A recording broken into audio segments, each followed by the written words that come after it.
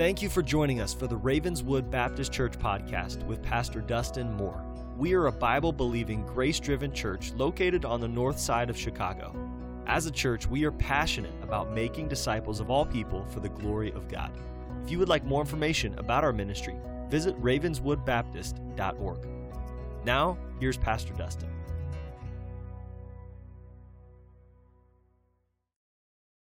Well, as you've kind of already seen today, the focus of Palm Sunday is to tell us that the King has both come and He is coming. He's come once and He's coming again. I do want to encourage you today to think about, if Jesus is our King, who was He? What's He like? What is He like? I told you last week that we would finish chapter 2 of Mark this week, and I have no idea what I was talking about when I said it. Because we're not finishing chapter 2 of Mark this week. We're not getting remotely close to finishing chapter 2. I was clearly out of my mind last Sunday. What I did tell you that was true was that Mark 2 has 4 episodes in it. The episodes follow a pattern. And the first story that we saw last week was of Jesus healing the man that was sick with the palsy. He was a paralytic. And you might remember the question that was asked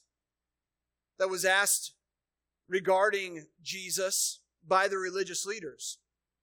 And following that, I'm going to give you the other 3 questions that are asked in Mark 4 or Mark 2.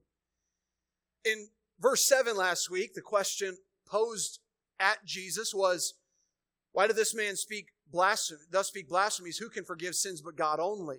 That was the question we saw last week. We would call this, and we're going to categorize these 4 questions today quickly, we would call this a moral question. In our text that we're going to see today, the question is a social question. It's about the company that Jesus keeps. It's about whom Jesus fellowships with whom He fellowships. And so in Mark 2 and verse 16, it's the question that we'll see today is, how is it that He eateth and drinketh with publicans and sinners? And then in a couple weeks after Easter, we'll see the third question. It's an ethical question. It's regarding the liberty that Jesus takes, and it's found in verse 19. Why do the disciples of John and of the Pharisees fast, but thy disciples fast not? Why is it, Jesus, that your disciples don't fast, but John the Baptist's disciples fast, the Pharisees fast, but yours don't?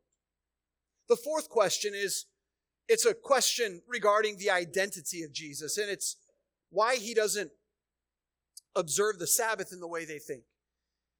It's an important question, one that several of you have actually already asked me about regarding the ministry of Jesus. But Mark 2:24 gives us, behold, why do they on the Sabbath day that which is not lawful? Well, why are they doing things on the Sabbath that's not lawful? So the 4 questions there in Mark 2 that we're going to see over the next several weeks are moral, social, ethical, and legal. Now, a little bit of a background here to this. And for a moment this morning, what I want to do is something a little bit different. I'd like to walk through the text with you. I'd like to tell you the text and explain the text. And then we'll make a couple necessary statements, observation statements regarding the text, and we'll be on our way. Look with me at Mark 2 and verse 13. And He went forth again by the seaside, and all the multitude resorted unto Him, and He taught them. Now, if you remember from Mark 2, Jesus is in the city of Capernaum. Capernaum is right by the Sea of Galilee. It's a seaside town. It means that really, to give you some context, Jesus was at that house. We believe it's Peter's house, where the paralytic comes in, and it's not very far from the seashore. And there at the shore of the Sea of Galilee was ample space. If you went there today, you'd see what I mean. There's ample space for a multitude of people to gather. Hundreds, probably, if not thousands, could gather on that seashore. The people of Capernaum and possibly some nearby towns had come to Capernaum possibly because they had heard about the man who casts out demons. They had heard about this man that heals the sick. He causes lepers to be clean. He enables paralyzed men to walk. I mean, you would want to see a guy like this for sure. But in all of that, we want to remind ourselves that the theme of Jesus' ministry was not healing, actually. And so here it is that Jesus has this multitude by the seaside, and he begins to teach them. Jesus taught them. We've already seen him as he begins his ministry, coming out of temptation, coming out of the wilderness. He is teaching. He is crying out in Mark 1 that the kingdom of heaven is at hand. And then he goes into the synagogue of Capernaum, and he teaches with authority, unlike the scribes. Last week, he's there in Peter's house. Before they ripped off the roof, Jesus is there in the house, and he's preaching to them. He's teaching. And so he's just continuing to do what he's done. He's there on the shoreline of the Sea of Galilee, and he's teaching. This is our setting today. Verse 14 says, and he passed by. So they leave that place. He saw Levi, the son of Alphaeus, sitting at the receipt of custom, and said unto him, follow me. And he arose and followed him. So Jesus finishes teaching, and he goes back into the city of Capernaum, into the town there, and there he sees a man. The man's name's Levi. Now, in those days, you were either known by your dad's name or by the town where you're from. Jesus of Nazareth. Levi, the son of Alphaeus. Now, simply put, Levi is a tax collector, but he's a different kind of tax collector than what maybe you and I think. He works at a custom toll booth. And I'll explain more about that in a moment. But you got to imagine for a moment driving on I-90 back in the day, right? Before Easy Pass and iPass and all the other passes, or just rolling through whatever you do with toll booths. And you had to actually pay a person. How many remember when you had to actually look at a person? I remember when I was a college student driving down 294, and I'd have to throw the exact amount of change in the machine. And sometimes if you threw it and the dime went off, you're like, you got to be kidding me. You get out of the car, go to find your money, and you find everybody else's money, and you're stashing it for the next. You got to think this is kind of similar, actually, in a way. So Jesus comes up to this toll booth, this receipt of customs, and he says to this man there, Levi, he's the son of Alphaeus. His dad's name's Alphaeus. We don't know anything else about him. He says to him, follow me. And there's an immediate response. It seems like Levi probably saw something from Jesus, saw something from this rabbi that he wanted. So he arose and he followed Jesus. And verse 15 says, and it came to pass that as Jesus sat at meat in his house. This is interesting. Number one, whose house? Well, we know from Luke's account of this story that it's Levi's house. Luke 5:29 says, and Levi made him a great feast in his own house. So what we have going on is Jesus calls Levi. Levi leaves his job and follows Jesus and takes Jesus and says, hey, come to my house. I'm going to throw you a big party. Now, Levi, as a toll worker, as a tax collector, would have been a upper class kind of guy. And so it's a big party, probably in a big house. And the text tells us that Jesus sat at meat. Now, that's not a way you and I often speak, but I do want you to get a picture of what this looks like. We have a picture on the screen there. And maybe you've wondered, like, what do they do when they sit and eat in Jesus' day? Well, here's an idea of it. Can we kill the lights for a better visual? We can see there, they kind of recline, right? How many parents have ever said to your kid at the table, sit up, sit up? And this day had been like, hey, lay down, lay down. They would recline with their feet away from the table and their head towards the table. And I plan to try this for lunch today. I think it'll be fun. But this is how they would eat. And so, but in this day with big parties, and I don't have a picture of this, one of the best ways to imagine this is if you've ever sat at a meal, maybe some coworkers, a Christmas party or something, in a U-shaped setting. And so a big party means there'd be people sitting on the outside of the U and then on the inside of the U. And tradition tells us, I'm not saying it's factual, but you can give me the lights again so they can see my handsome face. But y'all are going to have to wake up this morning. It's going to be a long day. That the VIP type people would be on the inside of the U, and the servants and if I could say it in their day, the people of lesser means would be on the outside of you. It's probably about what's going on here. Now, at a party like this, you can imagine, the text says in verse 15 that there's many publicans and sinners that sat also together with Jesus and his disciples. For there were many, and they followed him. Twice we see the words there in verse 15 that there's many. So this is a full house, a full party, a full table location. Many publicans and sinners. Many people that were with Jesus and his 4 disciples at that point, now Levi added. Which is honestly, it's socially strange, and you got to understand a little bit of the historical context for this. It's just strange. Everything about this is odd. Why would Jesus be sitting with and so closely to these publicans and sinners? They're social outcasts. They don't belong. No rabbi would ever be hanging out with these people. Verse 16 says, and when the scribes and Pharisees saw him eat with publicans and sinners, they said unto his disciples, so they speak to the 4, how is it that he eateth and drinketh with publicans and sinners? Now, who are the scribes and Pharisees? These are the best of the best, right? These are not the adjunct professors. These are the doctoral program teachers, right? These are the people that are the head of the PhD program, right? The best of the best are looking at the disciples, the 4, Peter, Andrew, James, and John, and saying, why is Jesus eating with these people, publicans? Who are publicans? They're tax collectors and sinners, social outcasts. And they're not upset. Listen, they're not upset because Jesus approves of those people's way of living. They're just mad that Jesus is showing them any kind of dignity. They're not mad because Jesus is saying, I'm good with their sin. They're mad because they don't understand why Jesus is giving them any honor. Why he's talking with them. Why would he look in their eyes?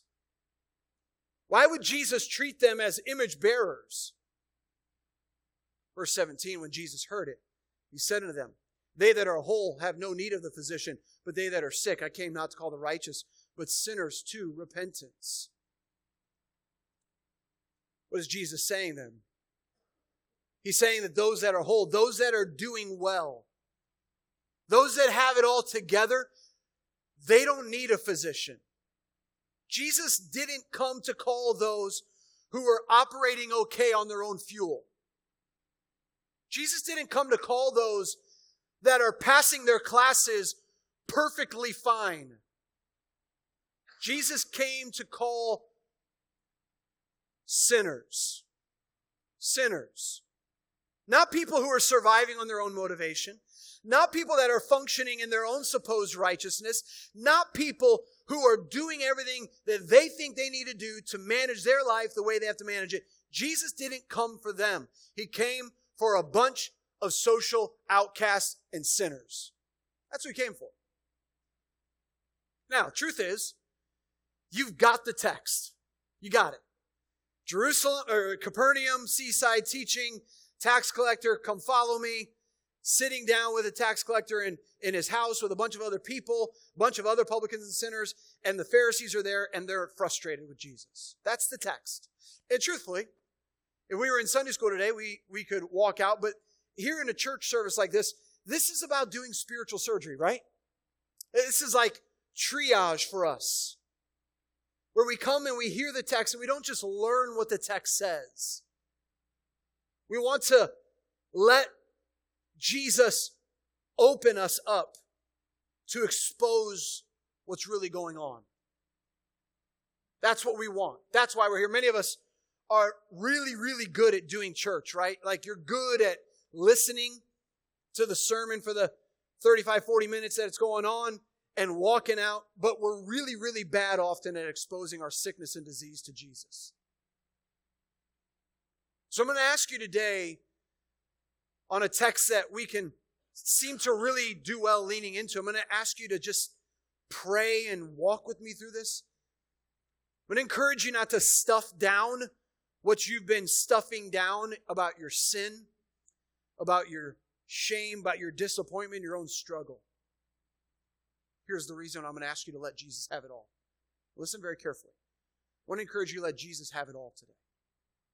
The reason I want to encourage you to let Jesus have all of your sin and all of your struggle and all of your shame and all of your disappointment is because Jesus is the kind of Savior that can handle it. He's the kind of Savior that can handle the worst of us. So what kind of a Savior is He? The text actually tells us. First off, it tells us that Jesus is a Savior for all people. Jesus is for all people. What do I mean by that? Well, the observation of this would say that Jesus, in the text, calls Levi, he calls a tax collector to join 4 fishermen as his disciples. Let me read for you again verses 13 and 14.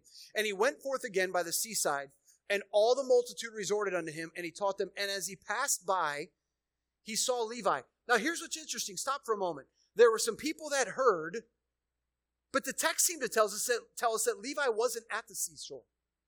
He wasn't there listening. He was not allowed in a setting like that. He's just over at his receipt of custom booth.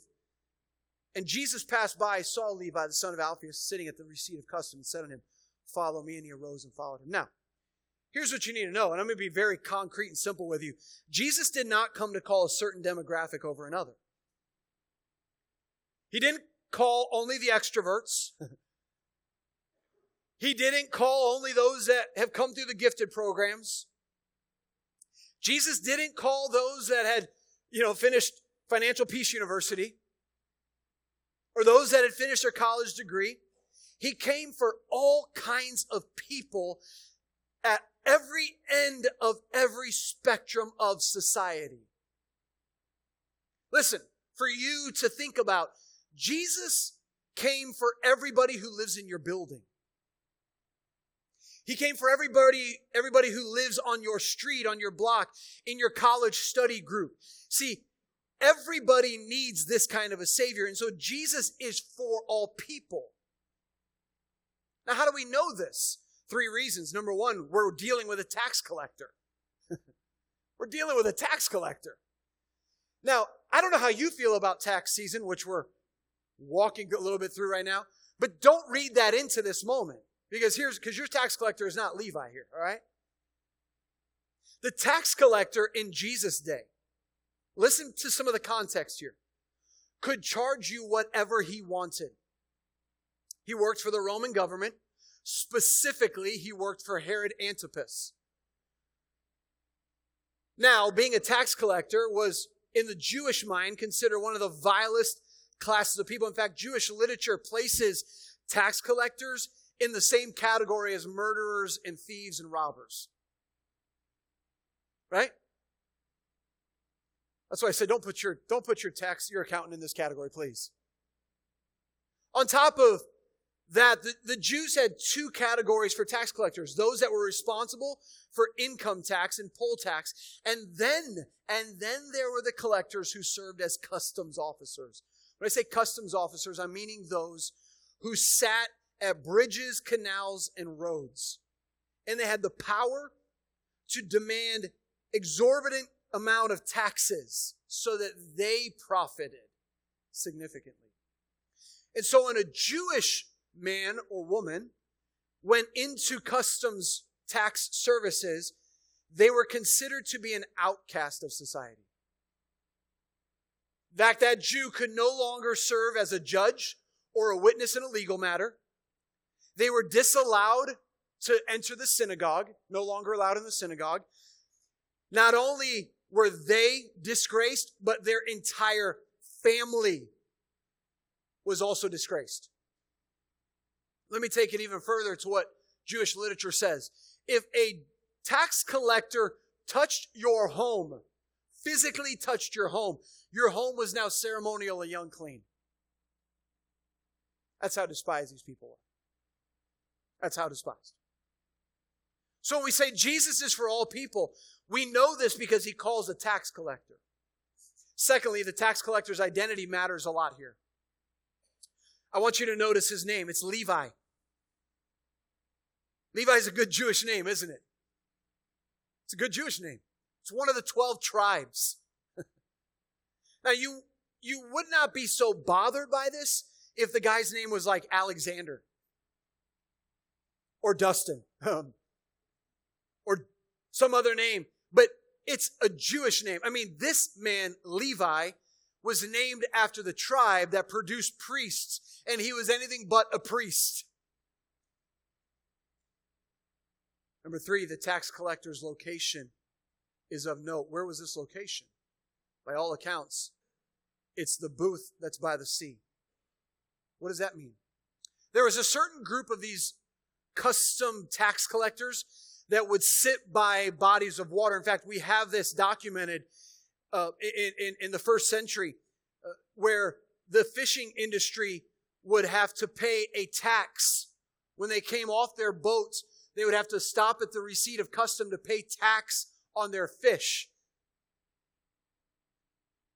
Now, if you're paying attention, what was the profession of the other 4 disciples? They're fishermen. If you think those fishermen had not had to stop at Levi's booth to pay taxes, you're not paying attention to the context here. These 4 got no love for this guy. No love. In fact, these guys have been robbed by Levi. Their friends, their family have been robbed by Levi. They want nothing to do with this guy. And so at this point, we have to stop and realize that Jesus' starting 5, right? The starting 5 on Team Jesus is 4 fishermen and a man who stole from 4 fishermen. It's not looking really promising in our eyes, is it yet? But here's the point. Listen very carefully. This covers the full demographic of who Jesus came for. The truth is, in this room today, listen, regardless of what you have ever done, none of you, none of us are outside the kind of people Jesus came to save. Listen, neither is your neighbor. Neither is your neighbor. Neither is your boss or your coworker. The text said that many followed him. Who followed Jesus? People from every demographic. Fishermen, tax collectors, teachers, homemakers, law enforcement officers, bankers, firemen, addicts, failures, divorcees, single college students, outcasts, homeless, nurses, lawyers, social workers, poverty-stricken people, and sinful Northside pastors are all included in the demographic of who Jesus came to save. Let's never forget that. Why do we forget it? Because we have a we're not as bad as them mentality. That's why. So the first aspect of this is Jesus is for all people. Secondly, Jesus is for some people. Jesus is for some people. That makes no sense to you, does it? Here's what I mean by this. Verse 17 says, when Jesus heard it, he saith unto them, they that are whole have no need of the physician, but they that are sick. I came not to call the righteous, but sinners to repentance. Well, listen very carefully. Let me just talk you through this for just a second. Every human organization is for some people. Right? We should actually believe that and know that. Here's what I mean. To get into Northwestern, you gotta have a certain GPA, certain SAT, right? To get the loan for the house, you need a certain level of income. To get the job, you need to meet the qualifications, have the right degree or resume. To be on the team, you got to have a decent jump shot or run a 40-yard dash. To be in the musical, you got to have a good singing voice or to be able to play anything other than the radio, right? It's my dad joke for the day right there. To make the orchestra, you got to be able to play the instrument, and even then, you may not even be good enough to get in that one orchestra, right? I mean, that's kind of the idea here, that every organization is for some people. If I went down the street to the hospital, I promise you they're not going to let me work as a nurse.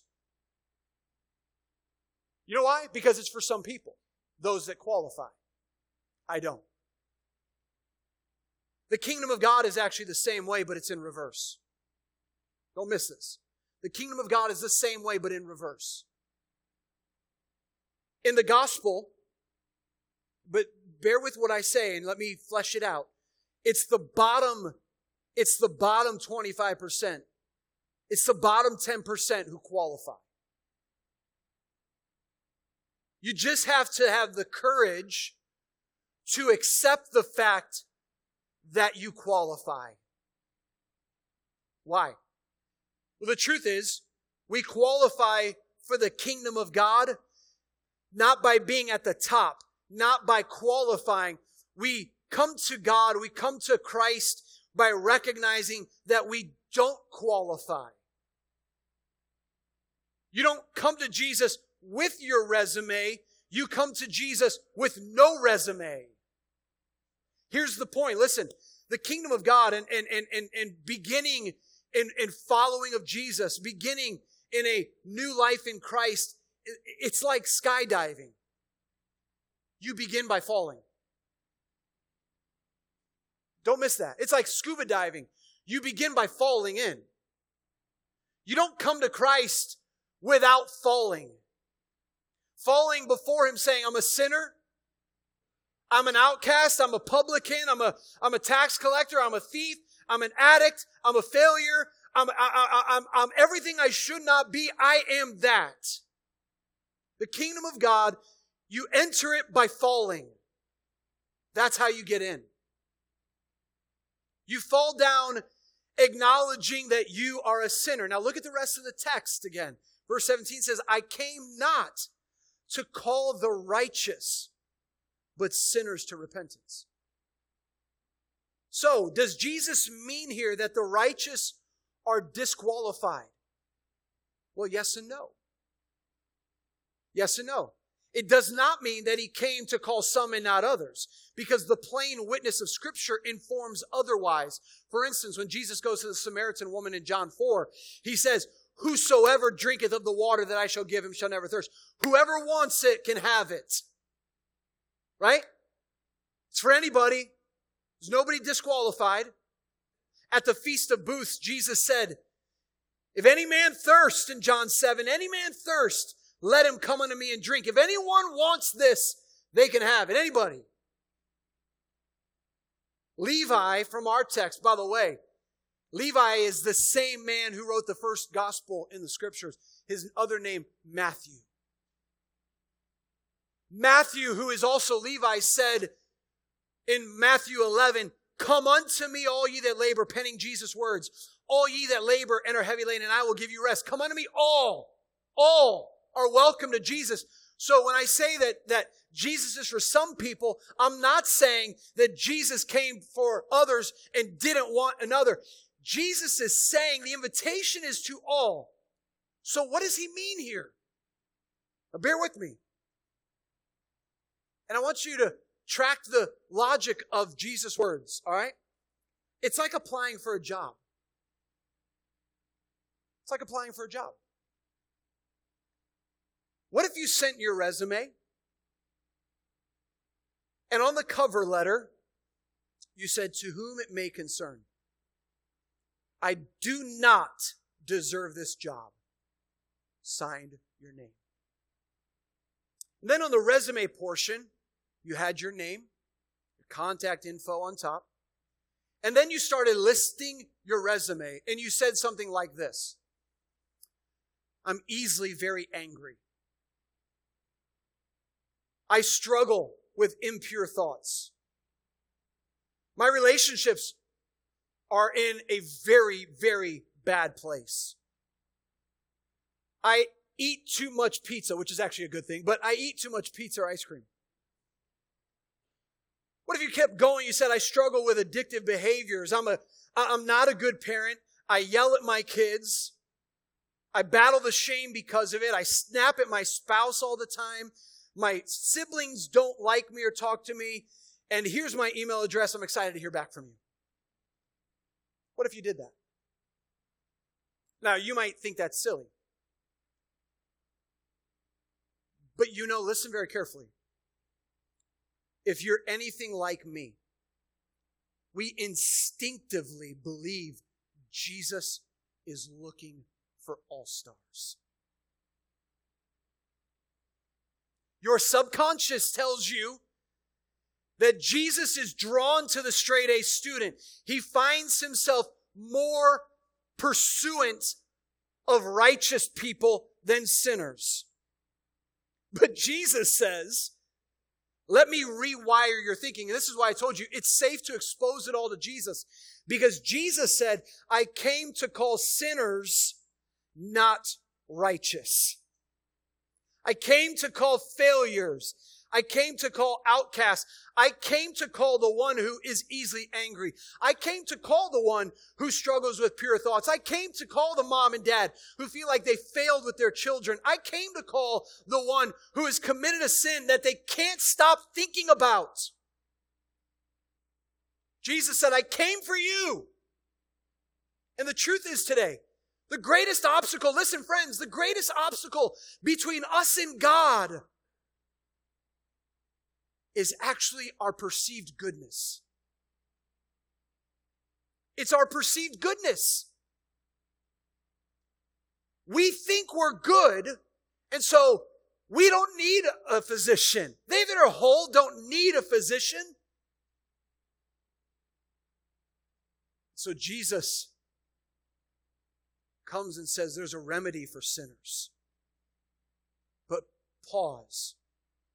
For anyone who thinks that they have to bring their righteousness forward, what is available to that person? What is available to that person? The problem is that person is unwilling to admit that they're sick, that they need a Savior. So I said to you, the kingdom of God is for the bottom 25%. You know who it's for? Listen. The kingdom of God is for the courageous. The courageous who say, put me in the sinner category. I'm not running from my failures. I'm going to run to Jesus.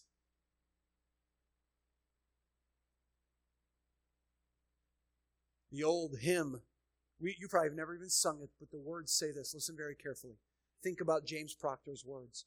Cast your deadly doing down. Deadly doing. What is Proctor saying? All of your supposed doing is actually deadly to you.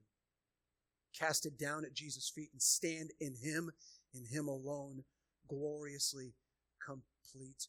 You get none of this with any of your goodness. Now, let me conclude. Here's the deepest point of Mark 2. And here's what we have to get about this today. Jesus says, I'm here now. I came to earth. The point of everything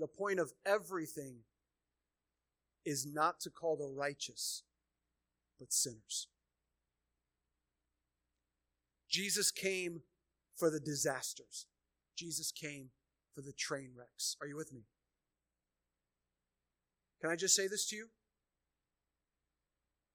No other religion shows you a God like this. No other religion. In fact, if you want to see what apologists, those that defend the Christian faith, say is one of the evidences that we can't take all religions as true, is look at the other religions of the world and how they have formed a God in the image of man. What are they? They're performance-driven, like we are. They demand you to do for them. But not Jesus. The truth is, my friends, we said this already once in our study, Jesus is not who we think He is. Jesus is not who we think He is. So let me ask you a question in conclusion today. What have your thoughts been about yourself this week? What have your thoughts been about yourself this week? Here's what I mean by that.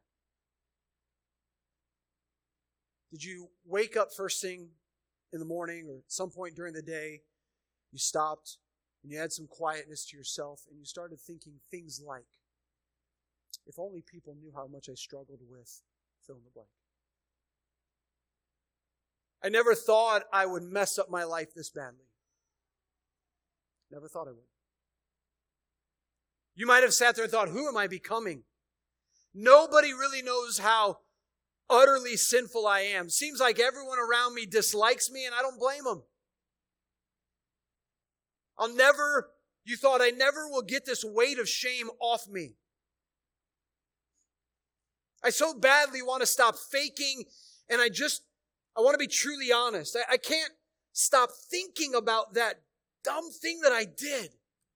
What was I thinking? My wife, my husband, my kids, will they ever fully forgive me? Maybe you're sitting here right now. Maybe you're sitting here right now and you're bearing shame, guilt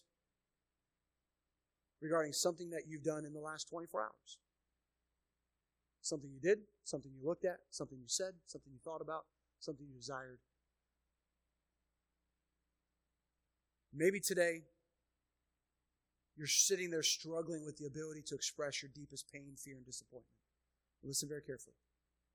If you're anywhere remotely close to anything that I just said, anything that you've done, anything that you've thought, then listen very carefully.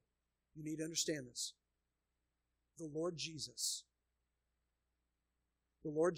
is paying especially close attention to you. You think otherwise. You think, boy, Jesus must be absolutely grossed out by me. But it's actually the opposite. Jesus is passionately pursuing you. He wants to be with you, and He is just the balm that you need for your soul. Now, let me just remind you of a very important quote. Listen very carefully, because Jesus isn't like us. The Christian life is a constant plunging into the depths of Jesus and realizing over and over again that He is nothing like us. Every day that I look at Jesus in Scripture, I'm reminded He's nothing like I think He is and nothing like me. Nothing like me. Secondly, and we conclude, Jesus invites messy people into the gift of repentance. Now, you're sitting there today, and here's what often happens in church. So stay with me. Try to find your way back. Just a couple minutes and we're done. You know what often happens with a text like this? We often say, Jesus loves hanging around with the worst of society. And we tend to say, Christians need to be willing to do that. And there's a place for all of that. But here's the point of the text. The text says that Jesus came to call sinners to repentance. To repentance. It's insufficient to say, Jesus came for all of these people. Jesus came to call sinners to repentance. He came as the doctor comes in the room and says, you've got this sickness, here's the prescription. You've got this need, here's the medicine. Jesus, as the physician, the great physician, says, here's what you need. You need repentance. It's not sufficient to say, we should hang out with the worst of a society, if you can put it like that. Forgive me for that language. We need to hang out with everybody because Jesus does. That's not what it's saying. Jesus came to say, I'm calling everybody to repentance. You Pharisees don't think you need me. The sinners know they need me. But to the sinful one, Jesus says, I'm calling you to repent. I'm calling you to change your mind about your sin and to draw yourself to me, to be drawn to me, to come to me. That's what Jesus is saying. And the truth is, I've been in church all my life. I'm 41. I've been in church since I was born. I wasn't born in church, but not far from church. And you know what I know about Christians? It's not appropriate to say Christians are Pharisees because the Pharisees are unconverted people. But we tend to have Pharisaical perspectives. We tend to say, we're not the sinful ones. But if you needed Jesus then, you still need Jesus now. And so we are the ones as Christians who don't come in with all of our pretense. We're the ones as Christians who come say, sinner, sinner, who needs a Savior. We're not looking down on people. We're realizing who we received because of what we were. Now listen very carefully. The whole point of this is to show us Jesus is the kind of Savior who takes people who are a mess. By their own doings? Often yes. By something that has happened to them? Oftentimes yes. And Jesus says, I came for those people. We sit here today, and we have to say honestly, courageously, I'm the mess. I am the mess. I'm not here today to say you're a mess. I am here to say I'm a mess. And thankfully, Jesus is drawn to my mess. He's drawn to me. And if you're a sinner, he is as well drawn to you. Maybe you're here today and you're not a Christian. You're not a Christian. I will just challenge you to this. You'll never find a system of belief where the Lord tells you that everything that was demanded, He fulfilled. He fulfilled it all. See, Jesus lived righteously on your behalf. He took your punishment that you deserved on the cross. You deserved it. I deserved it. This week we think about that. We deserved death. Jesus took it on the cross for us. He died. He was buried. He rose again. And He offers to all who are courageous enough to come to Him, He offers them eternal life. Who did He come to save? Sinners. Sinners. If you have never placed your faith in Jesus, you have never come to Jesus and said, I'm a sinner who needs a Savior, I hope today you will consider making that decision. If you are a Christian in the room, what is appropriate for you today? An appropriate response may just be this: I was a sinner, and yet Jesus came for me. I will never, by the grace of God, look down, speak down, or think ill of another sinner. But I will remember that Jesus came for them. Let's be that church, yeah? That church that everybody who walks through the doors, we say to them, Jesus is for you. He loves you. He came to save you.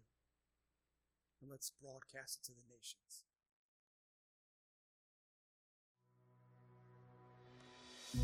Thanks for listening today. If you're listening for the first time, we would love to hear from you. Maybe you have a question about the gospel of Jesus. If so, we'd like you to send us an email at hello@ravenswoodbaptist.org. If you're a regular listener to our podcast and you would like to donate to the media ministry and outreach ministry of Ravenswood, your gift would allow us to do more in an effective way to get the gospel out. Thank you for partnering with us in ministry in Chicago and around the world.